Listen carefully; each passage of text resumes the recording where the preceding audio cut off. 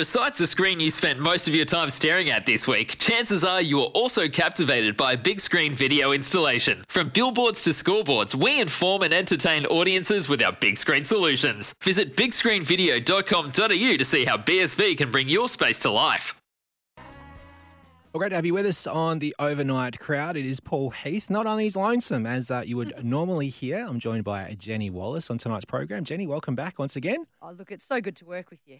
It's been years. It has been nice years. To be back. Yeah, to provide a bit of context, if you did miss our chat early on, Jenny actually showed me the ropes on my first sports media job back in community radio, Sport FM days. I was learning how to produce the sports breakfast show. Good times, you know. I was going to say better times, but, you know, with pre-pandemic times basically was what I was looking for there. It was. That's how long ago it was. It was pre-pandemic. It certainly was. We're about to be joined by Paul Dennett from Cricket Daily and Cricket Unfiltered podcast. But Justin from Coburg has dialed up that number on 1300 736 736 and wants to say good day. Hello, Justin. How are you? Hey, how are you, man? I'm recovering a lot better now. Oh, that's good. Good to hear you're on the mend, mate. We love to hear that. Yeah, I'm pretty sure your co-host hasn't heard what I went through. No, I don't think Jenny has before. How are you, Jenny? I'm good, but you've obviously got a story, a bit of a background for me. Yes, so I went to hospital a couple of days ago and I had surgery on my 3 broken ribs on the right-hand side of me and a full shoulder reconstruction. Lordy. Well, you're on the mend now, though, so that's the good side of the story. Yeah, but Phil, I think, was laughing a bit when I said that I ran into the goalpost. No, we wouldn't laugh at your pain, mate. Did you watch the cricket tonight, Justin? No, I wasn't on TV. I was actually listening to it on the radio because I don't have Foxtel. Oh, right, of course. Well, good SEN man joining in with the coverage. What did you make of your man Maxwell's innings? I think he actually done quite well. Even though he didn't go into the test team, I've sort of gone past the protest. Yep. Yeah, but I think he actually done quite well. I think what did he make? I think he made 30 or something, or he made a half century. Maxie, he made 7. Oh God! Well, I think, even though I think he done all right. Yeah, it's a good 7 off 5 balls. It's a solid 7. Yeah, well that's my lucky number anyway. Oh, so. there you go. Perfect. Yeah, but just quickly, I'm sad to see you. I'm sad to see you leave SEN. We're going to miss you. I'll still be at SEN, just working in on a different show just over here in WA.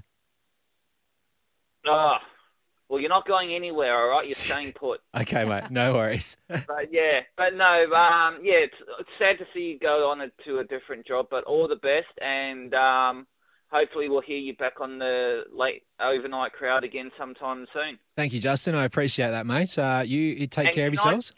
Sorry, you go. Yep, and can I just say to Big Al and all the other listeners, thank you so much for all your support and your get wells and that. I really appreciate it, and just let them know that I'm recovering a lot better, and I'd like to tell you guys as well too that I will be starting up playing a footy again. Oh, that's great news, mate. Look forward to you back on your feet and playing.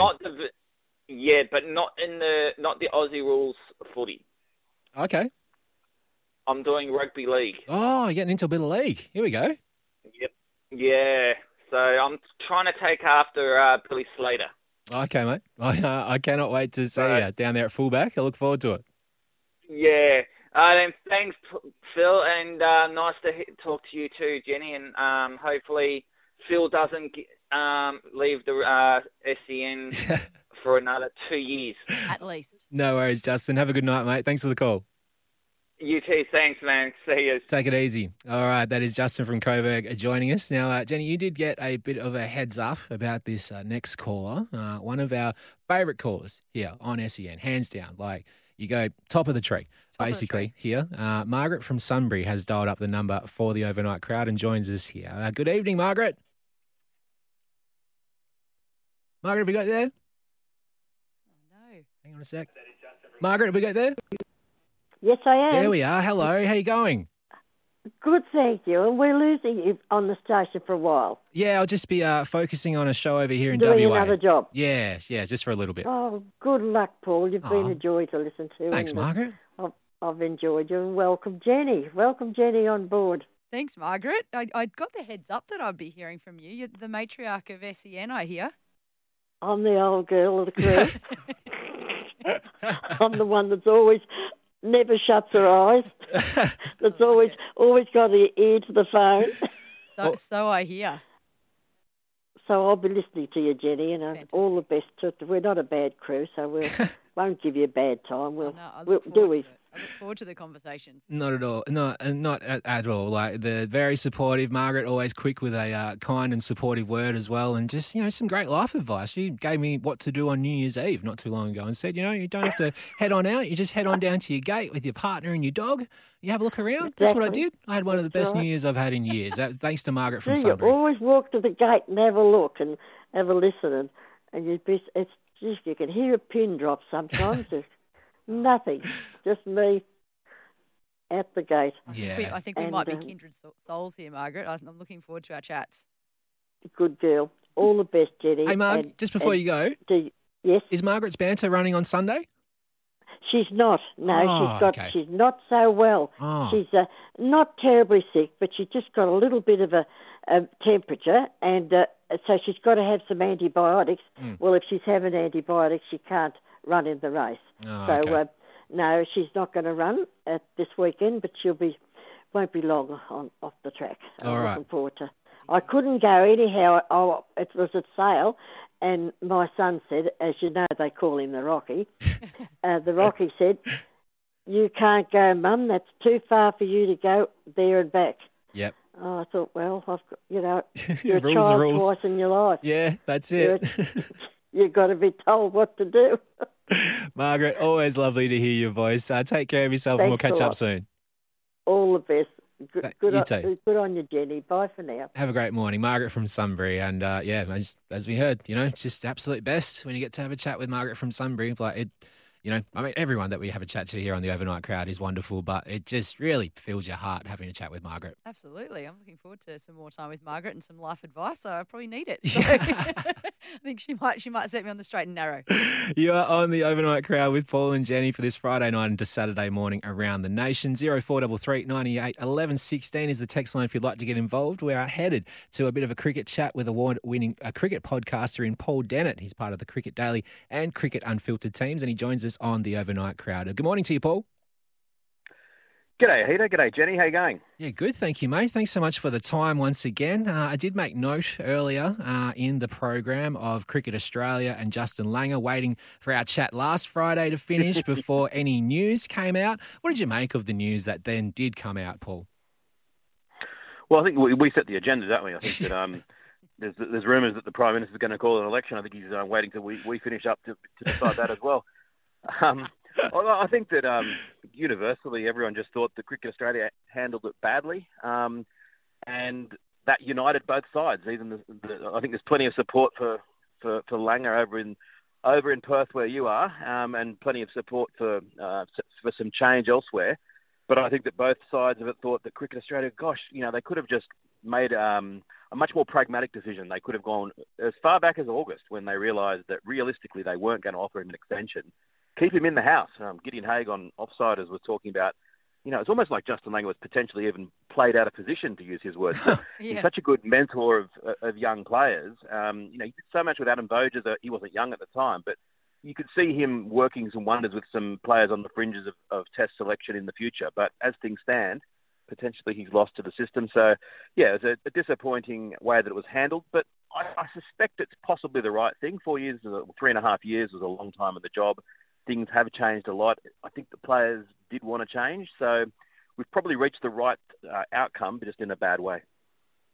It's been fascinating to me. I heard you talk about the fact that maybe it just could have been handled slightly better. The fact that that we heard the idea of just the 6-month extension, you can understand from like you can play devil's advocate, can't you? You can understand from Justin Langer's side why he then went, well, I resign. If I'm getting told that 6 months later, I definitely will not be offered another extension. You can see it from his perspective why he said, okay, well, now's the right time to shift over and move along. That's probably one of the disappointing elements because you feel like they would have known that decision when they first told him we're going to hold off for these discussions after the Ashes. Well, that's the thing, that it would have been absolutely incredible if Langer had accepted it. I mean, part of him might have been tempted to because they would have offered that to him with the certainty that he was going to resign. He might have been tempted to say, okay, well, you want to get rid of me, I'll take you up on the offer. You'll get to see me till the end of November. And I think that it's partially to do with Cricket Australia not wanting to make the hard decision that by doing it this way, they can at least say, well, we offered him something and he resigned, rather than fearing if they sacked him and then we don't do so well in Pakistan, we don't do so well elsewhere. Everyone says, then why did you get rid of him? So I think that's part of the reason. So any thoughts on who will replace Justin Langer full-time? We know McDonald's got it at the moment, but it's only been named in an interim capacity. What are you leaning towards? I think that McDonald probably is right up there as favourite, but every time it's mentioned that he's favourite, it's also mentioned that he might not want the job, that he's got so many commitments elsewhere. He's got the IPL, he's got potentially the 100, he's got, I think, 3 kids. Does he really want a job where he's away 300 nights of the year? Then there's Trevor Bayliss, who's talked about as well, which people say that's the New South Wales Mafia effect. It's slightly annoying as someone from Sydney, but the interesting thing is that now that Jason Gillespie has all but ruled himself out, if they did sort of discover that McDonald and Bayliss don't want it, then they could be in a bit of a hole because there's a reluctance really to go abroad.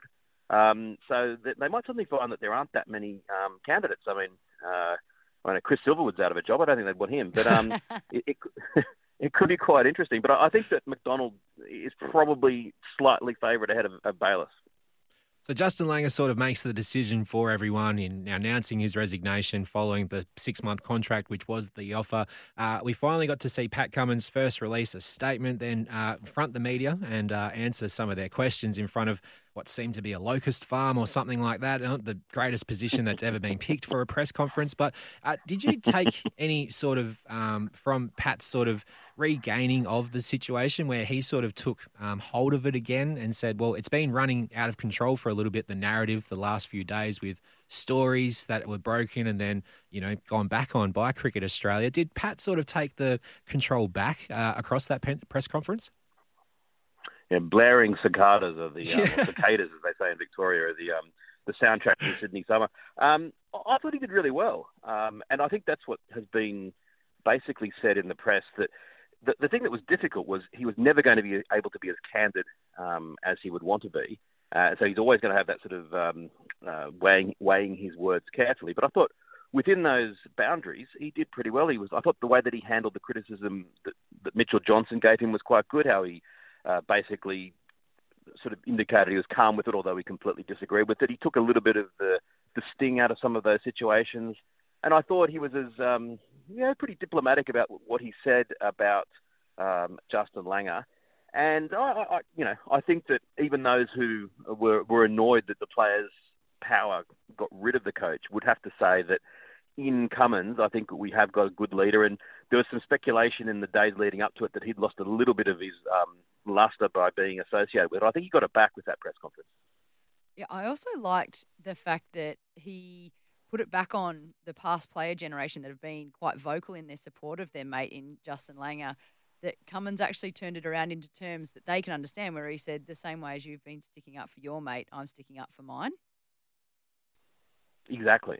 And, I mean, I think that the past players, to a degree, were also very critical of the process. And I think that if the process had been different, if it had been a much smoother process, then there still would have been some bitterness that he's been let go, but it wouldn't have been quite so heated. And I think that the players, with reading between the lines, had sort of said, look, we definitely need a new way forward. We can't handle Justin Langer anymore. They like him, they respect him, they think he's done a lot of good, but they feel that's the sort of the line in the sand, and they want a different style. And I think that it's also unspoken that Cummins is almost saying, I bet you that if some of these guys who are, the legends of yesteryear criticising what we've done, if they'd been in the same dressing room and if they'd been in the same conversations, they'd probably feel the same way as we do. Moving on to the series that it seems like the Australian public has forgotten in the Australia taking on Sri Lanka in the T20 5-match series it is. So we get 5 of them. The first tonight in Sydney, where it always seems to rain whenever there's cricket on in Sydney. Paul, maybe you can answer something about that as a West Australian, just scratching my head a little bit. But the Aussies post 149. It doesn't feel like enough, but it ends up being well and truly enough as they claim the first victory against the Sri Lankans in Game 1 tonight. Yeah, it's the absolute bane of my summer. Every summer when the cricket's on, it rains in Sydney, and the rest of the country think that we've got the worst weather in the world. I tell you what, I got a shock about 4 years ago when they relocated a league game to Perth. And I just thought it never rained in Perth because I tune in during the summer and it never rains. And the NRL game was absolutely belting down in June. I thought, it's nice to see it does rain in Perth. I think the difference is that no rain is kind of the whole year round, whereas in other parts of the country it tends to rain more in the winter. But yeah, look, I can't really defend it. It does seem it does seem pretty bad. The forecast was abysmal. I'm surprised we actually got a result in it all. And yeah, you're right that the tradition tonight was anyone I contacted saying, what do you think of the game? They said I didn't know it was on. That being said, I think that the pitch was a little bit spicier than both teams realised, and that Australia were batting as though it was a pitch they needed to get 200 on, and 149 probably wasn't that bad a score, and that there was a bit of movement. There was ball wasn't necessarily coming onto the bat, so I found it quite an entertaining game, and I'm refreshed by the fact that Sri Lanka seem to be on the way up. I've been listening to Russell Arnold talking about them for a while, and that there's this sense of optimism in Sri Lankan cricket, and that's great because for the last couple of years they'd been starting to struggle a little bit. So yeah, they gave Australia a little bit of a scare. I thought it was good to see that too. I like to see where there's across international cricket where there's a gap that's been formed. I love to watch it start to get pegged back. So I agree with you. It's interesting. It's just that cricket fatigue factor, I think, where people have gone Ashes, it's finished, and we switched off from thinking about cricket. Yes, for sure. And it's this thing that as an ardent cricket fan, I think that cricket needs to. I've tried to get the hashtag trending of Fight for February. That, I'm the only one that doesn't feel that way. Maybe Manners as well. Like we feel like we're ready for more cricket, and yet the rest of the country is just absolutely desperate for Aussie rules in 4 of the states and rugby league in the other 2. And I'm not against that, but I just think that we've got to say February is a summer month. We've got to find a way to make these games more attractive, and obviously the fact that they're not on free-to-air TV just punctures them completely. And I think that short-form cricket is always more attractive when it's in a series. Even the old days with the Tri-Series, you look back and think, how do we get so excited about a series where there was 3 teams, they had about 1 million qualifiers and then a final that 2 of them qualified for, yet it seemed to work. If we could get another side down here and make it a bit of a Tri-Series, it might give it a bit of oxygen. But at the moment, it's really just a warm-up for the World Cup, I suppose.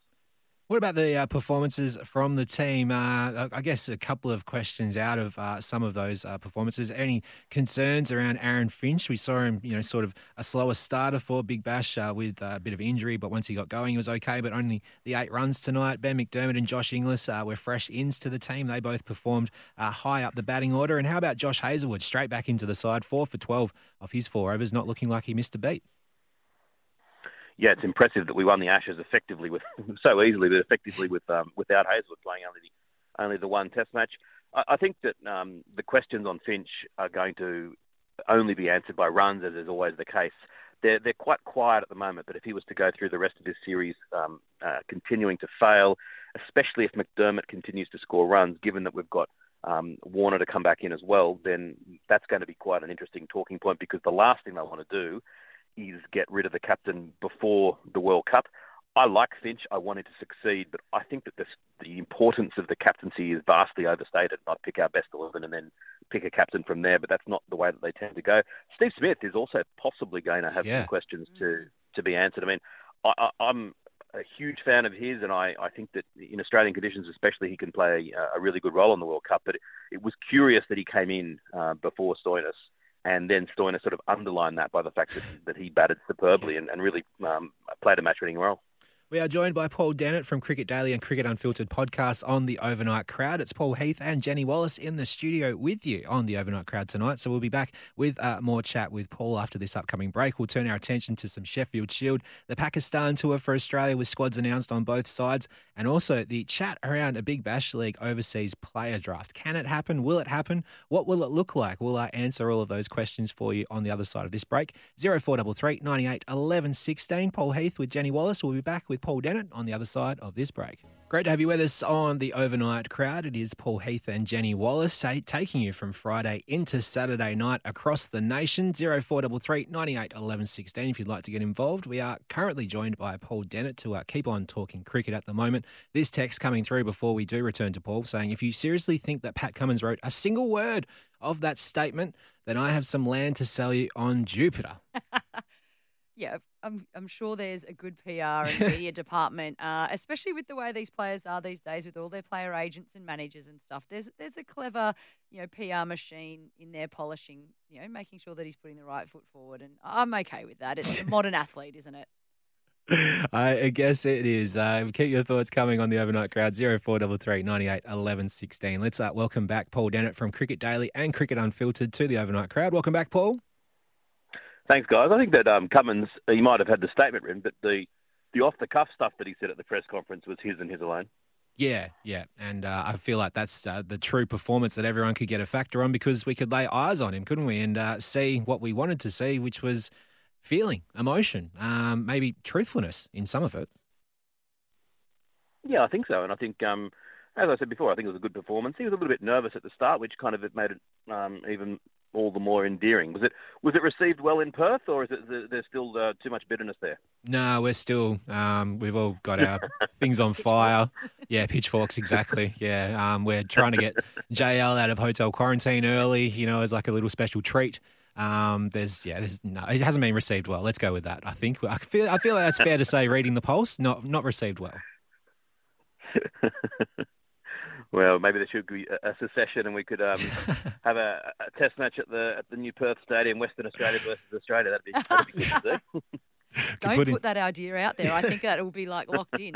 Be very, very careful what you wish for. A couple of Marshes as captain and vice captain, and away we go for the WA team, I think. But Sheffield Shield action has returned, Paul, and the cricket lovers out there are rejoicing. As we said earlier, the New South Wales team always seem to be able to get these sort of results, and they've eked out a 2-wicket win against Queensland earlier today as well. How do they keep doing it? I suppose having a third of the population helps, but it was very impressive that I think that we had about 8 or so players missing for one reason or another. They almost didn't do it, because I was watching at the end and Queensland had a run out given not out, which was actually out by about, 20 centimetres, which I think that I'd love it if they actually used the TV coverage. I know that they don't have fixed cameras at square leg and points like they do in the internationals, and occasionally you might get a substandard little replay. But given that they're all covered now and they're all streamed and they're all on KO, you might as well go upstairs for run outs. It would make it far better than it currently is, and I'm sure that the Queenslanders would agree with that. But yeah, it was a really good game. The Gabba, when it's got a bit of spice in it, it's one of the best places to watch cricket. And I think it was heartening that in a low-scoring game, Khawaja and Labuschagne got some runs, not huge runs, a 60 and a 40, but ahead of the Pakistan tour. That's pretty impressive. And Dan Hughes carried his bat for the second time this season.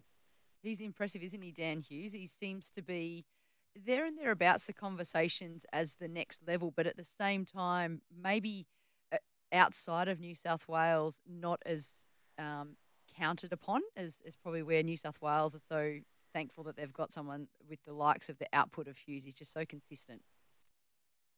Well, I'd be nervous to suggest that he should be in the Australian side, given that I've been very gung-ho about New South Wales. You guys might hang up on me. But I think at one point, a few seasons ago, it was at the instigation of Steve Smith that I think it was Ed Cowan was left out for a game because Smith was playing in a rare Shield game, and he wanted to see Dan Hughes up close because of the potential that he might play for Australia. So, yeah, he's kind of he's never far away. And look, if he was from another country, he probably would have played by now. And Chris Tremaine was player of the match for this game in his adopted state, obviously getting some runs with the bat and some wickets. We just seem to be churning out the fast bowlers across Australia. Oh, absolutely. I mean, you look at Steckity taking 8 wickets as well, and he's been in the Australian squad before, but would he get into an Australian third 11? Probably at the moment, that's where he'd get into. There's been times in our past when he'd be one of the first bowlers chosen. I think it was at Lords in 2013. I was there, and Australia had a shocking day, got smashed everywhere. And I look back and think, and we had a very decent attack, but some of the bowlers in Shield cricket now that don't get a look in would have been very much in the frame back then. To the other match that's ongoing, we're looking for a result on day 4 as it rolls around on Saturday. South Australia versus Victoria. Some great batting from the South Australian batters earlier on. Jake Weatherald with 122. Daniel Drew going to bed on 96 one night. He gets to 130 the next day, so a well-made innings there. There's also been some great runs for Victoria along the way with Marcus Harris and Will Pukovski making some great runs. So as much as we're seeing, the bowling talent keep on coming through Australia, it looks like we're starting to see some more of those names emerge with some more consistent performances in the Sheffield Shield. Yeah, it's always exciting to see someone new. I mean, Daniel Drew's only his second game. He took a long time to get going. 14 runs, took about 80 or 90 balls, and it was a mammoth innings in the end. But I think he's 25, second game. He's apparently been batting the house down. I think he plays for West Torrens in South Australia and Adelaide grade cricket. So good to see him get some runs, and also definitely Will Pukovski, a nice 50. And Marcus Harris, who's also obviously still maintained his spot in the Australian squad for Pakistan. And Nick Maddinson scored 82. He was batting with the tail, playing with real freedom and really giving the ball a cloud. He's a reserve player for that side. So he's another one who I'd be eager to see given another chance at test level at some point. And do you see this match coming to a victory for either side, or more likely a draw? I think a result is still more likely than a draw. I tend to always think that that's the case, though. I think that we sometimes we kind of feel like we're back in the 1990s when everyone's, it's going to be a draw. I think that there's every chance, as long as South Australia declare, you hope that they declare first thing tomorrow. 305 is the current lead. You don't really get much credit for a draw these days, so both sides should. Victoria should certainly accept whatever challenge is given to them. And when they've got a player like Maddinson in the side, then they can score pretty quickly. The upcoming Pakistan tour are about 3 weeks away from it getting underway, about 24 years in the making. Australia returning to Pakistan. Pakistan announcing their squad with, some not eye-rousing names, but perhaps some later career debuts from like Harris Ralph in the Test arena. But for the Australian squad, your man Glenn Maxwell hasn't returned to the baggy green just yet. Ashton Agar, seemingly the only addition to the extended group of players that took out the Ashes last month. Yeah, we're going to have a sort of a three-way campaign, you, me, and Justin from Coburg. We didn't succeed. And apparently that's a good thing because Maxi's wedding's in March, and it was going to give him a very, very difficult question to have to see what the priorities, where the priorities lay. But hopefully, maybe for the Indian tour at some stage that he's still considered, because I still think that he's worthwhile. But they've gone with a pretty expected squad, just building from the 11 that played in the final Test match. As you said, Ashton Agar, probably the one slightly surprising name. I'm really fascinated what the pitches are going to be like over there. I was reading Basit Khan, the Pakistani commentator, saying it's a real misnomer to expect real spinning pitches like you get in India. I put it out on Twitter the other day, what are the pitches going to get? And a lot of Pakistanis said you can expect a couple of days fairly flat, but then it's going to really sort of explode, and you'll get a bit of reverse swing as well. So reverse swing and maybe a bit of spin on day 4 and day 5, we really struggle with that. So it's going to be interesting to see how we go, but I can't wait for that series. And it's 25 years since we have toured to Pakistan, so none of these players have got any experience over in these conditions. I think that adds an excellent element to the challenge for this touring side. Yeah, absolutely. And it's just wonderful to see it back. I remember that tour of 1998, watching it when I was at university. It seems like a long time ago. And it was the first tour that Australia went on to Pakistan that was actually covered on Australian TV, because the one from 4 years before, is the last tour Australia ever went on that wasn't covered on either TV or radio. And so I think I've said to you before, Ida, that Menas and I discovered that we were separately, we hadn't met and we weren't going to meet for years, but we were separately sitting in darkened rooms listening to the AM radio updates every half hour to see whether Steve was going to get 100 or not. And then he got bowled by Wasim Akram for 98. So, but I digress. How about the Big Bash, Paul? We've seen, the amount of scrutiny it went through with it being too long or there being other problems, and it seems like the clubs are going to have a little bit more of an eye on their recruitment of international stars with some plans for an overseas player draft to come ahead. Can they do something like this? How does it work? What does it look like, I guess?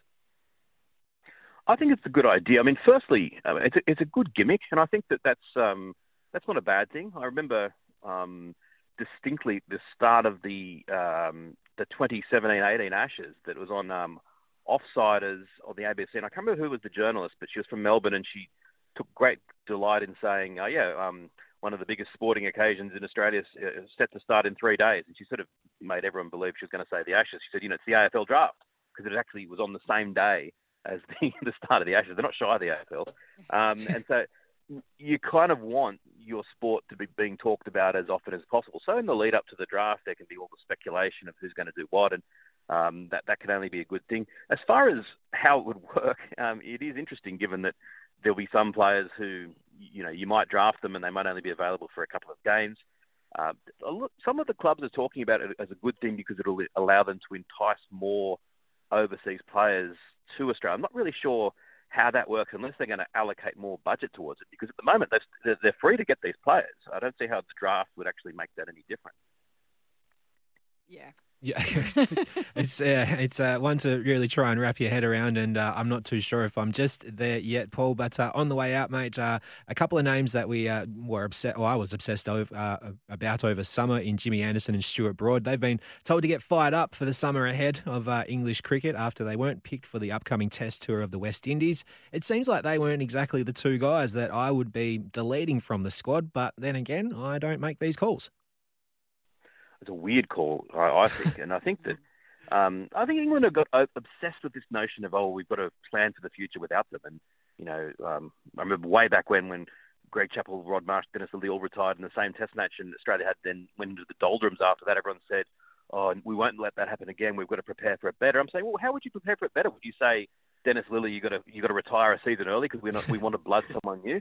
I think that both Anderson and Broad, if I'm picking a side to beat the West Indies, they're still in that side. And so I think that they are, as you said, the only good thing about it is that they're two quite grumpy characters. They might spend the next few months just bowling a million balls in the nets, and maybe will be even better and more fired up for the upcoming summer of cricket in England. But England don't have the greatest record in the West Indies in Test cricket, even in more recent decade or more recent years when the West Indies haven't been so good. So, pick the side that's going to win the next Test matches. This is the smart thing to do, I reckon. Yeah, they're trying to find an alternative method to doing just that, England, but we will keep on watching with a bated breath and see how it continues on. Paul, thank you so much for the time and expertise on the Overnight Crowd once again, mate. Enjoy the rest of the weekend.